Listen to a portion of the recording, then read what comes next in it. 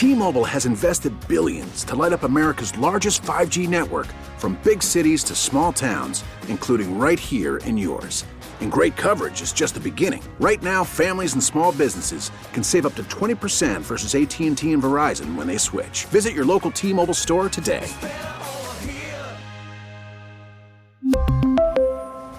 Plan savings with 3 lines of T-Mobile Essentials versus comparable available plans. Plan features and taxes and fees may vary. Sitting in for Tommy Tucker today. Glad to be with you at 8:46. President Joe Biden is promoting his Buy American plan. Is that feasible? Is there even enough stuff produced in the United States of America anymore where we could buy American if we wanted to help us take a look at the situation with manufacturing in the United States?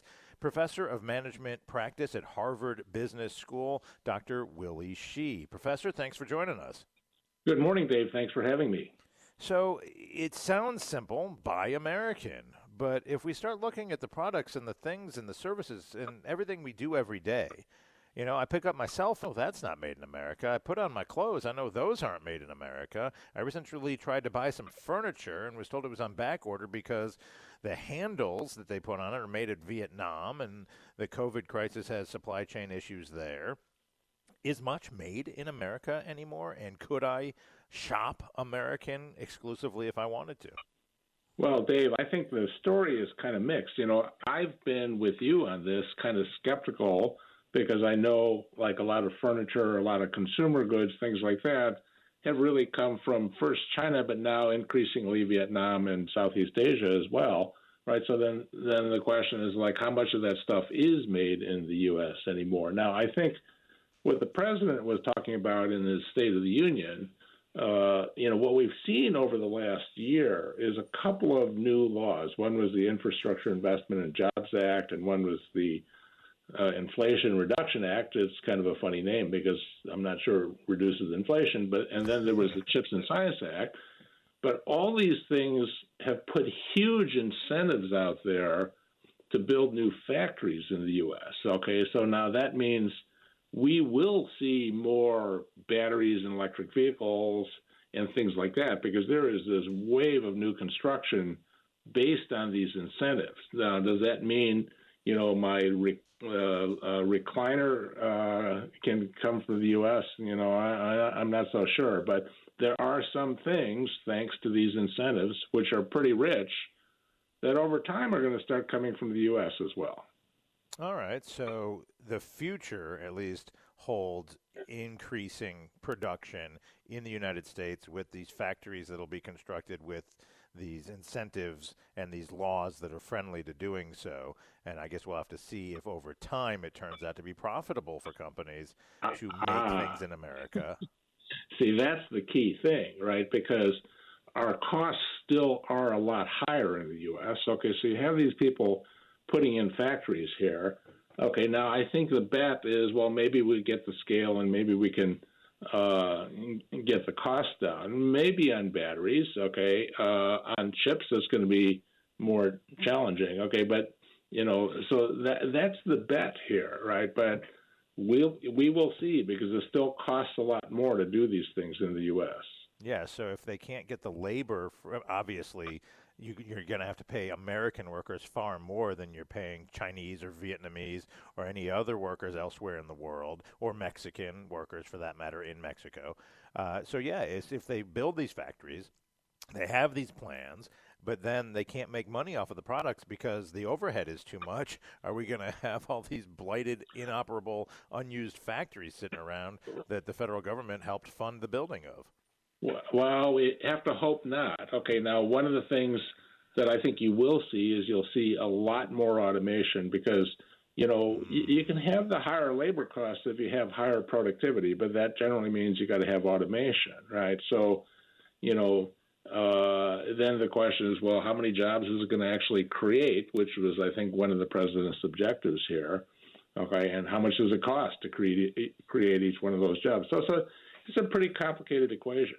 Yeah, we're talking with Professor Willie Shih at Harvard Business School. When we come back, I want to talk about that automation thing a little more.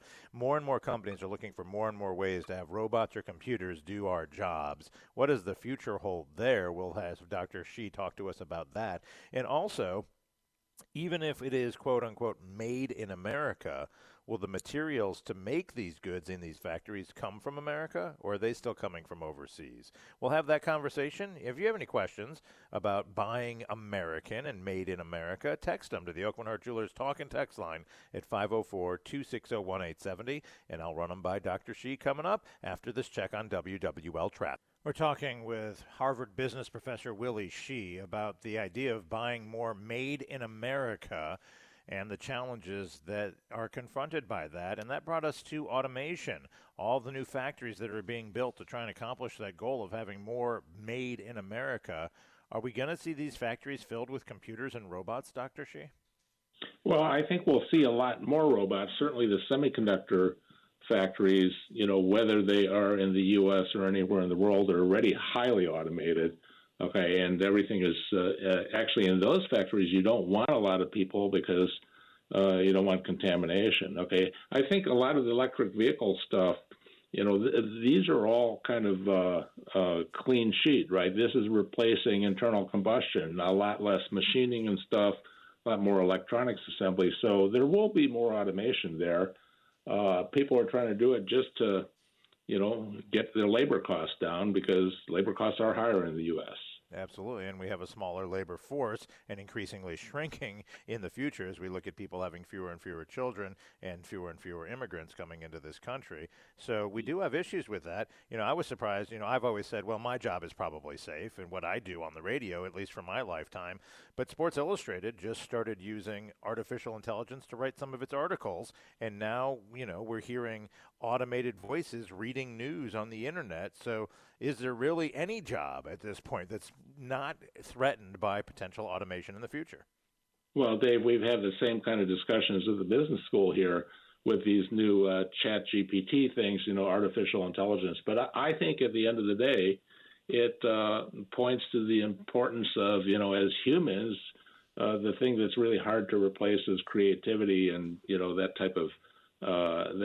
type of thinking, right? So that's why we have to keep educating ourselves and we have to keep pushing forward. I don't think machines are going to replace everything we can do, but a lot of the a lot of the more tedious things in factories, you're going to see robots doing all of that. And the supplies for building all these things, it may be assembled in America, but are we still going to see a lot of outsourcing on the materials used to put things together, whether it's cell phones, cars, microchips, or furniture? If it's made in America, will it be made from American supplies and materials? Well, that we'll still get a lot of supplies from around the world. We always have. And we will continue to do that. China captured the supply chain for electronics, but it took them 10 years to do that.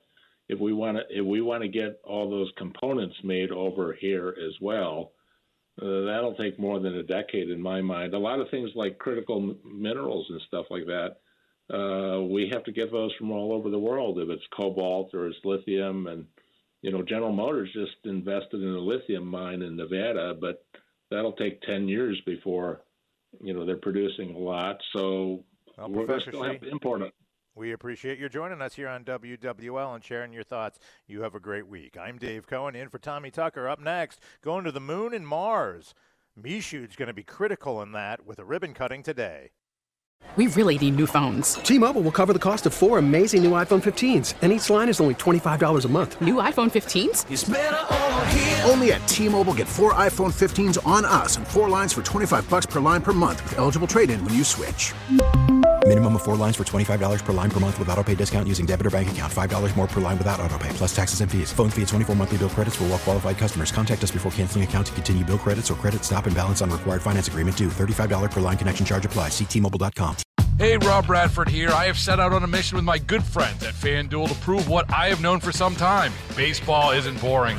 Now I have a daily podcast to prove it with some of the most notable people in the baseball world, screaming baseball isn't boring from the mountaintops, or at least agreeing to come on our show. Players, managers, GMs, and yes, even the commissioner of baseball, Rob Manfred. It has been a constant wave of baseball's most powerful voices. So join the revolution. Subscribe and soak in Baseball Isn't Boring. Listen on your Odyssey app or wherever you get your podcasts. You'll be glad you did.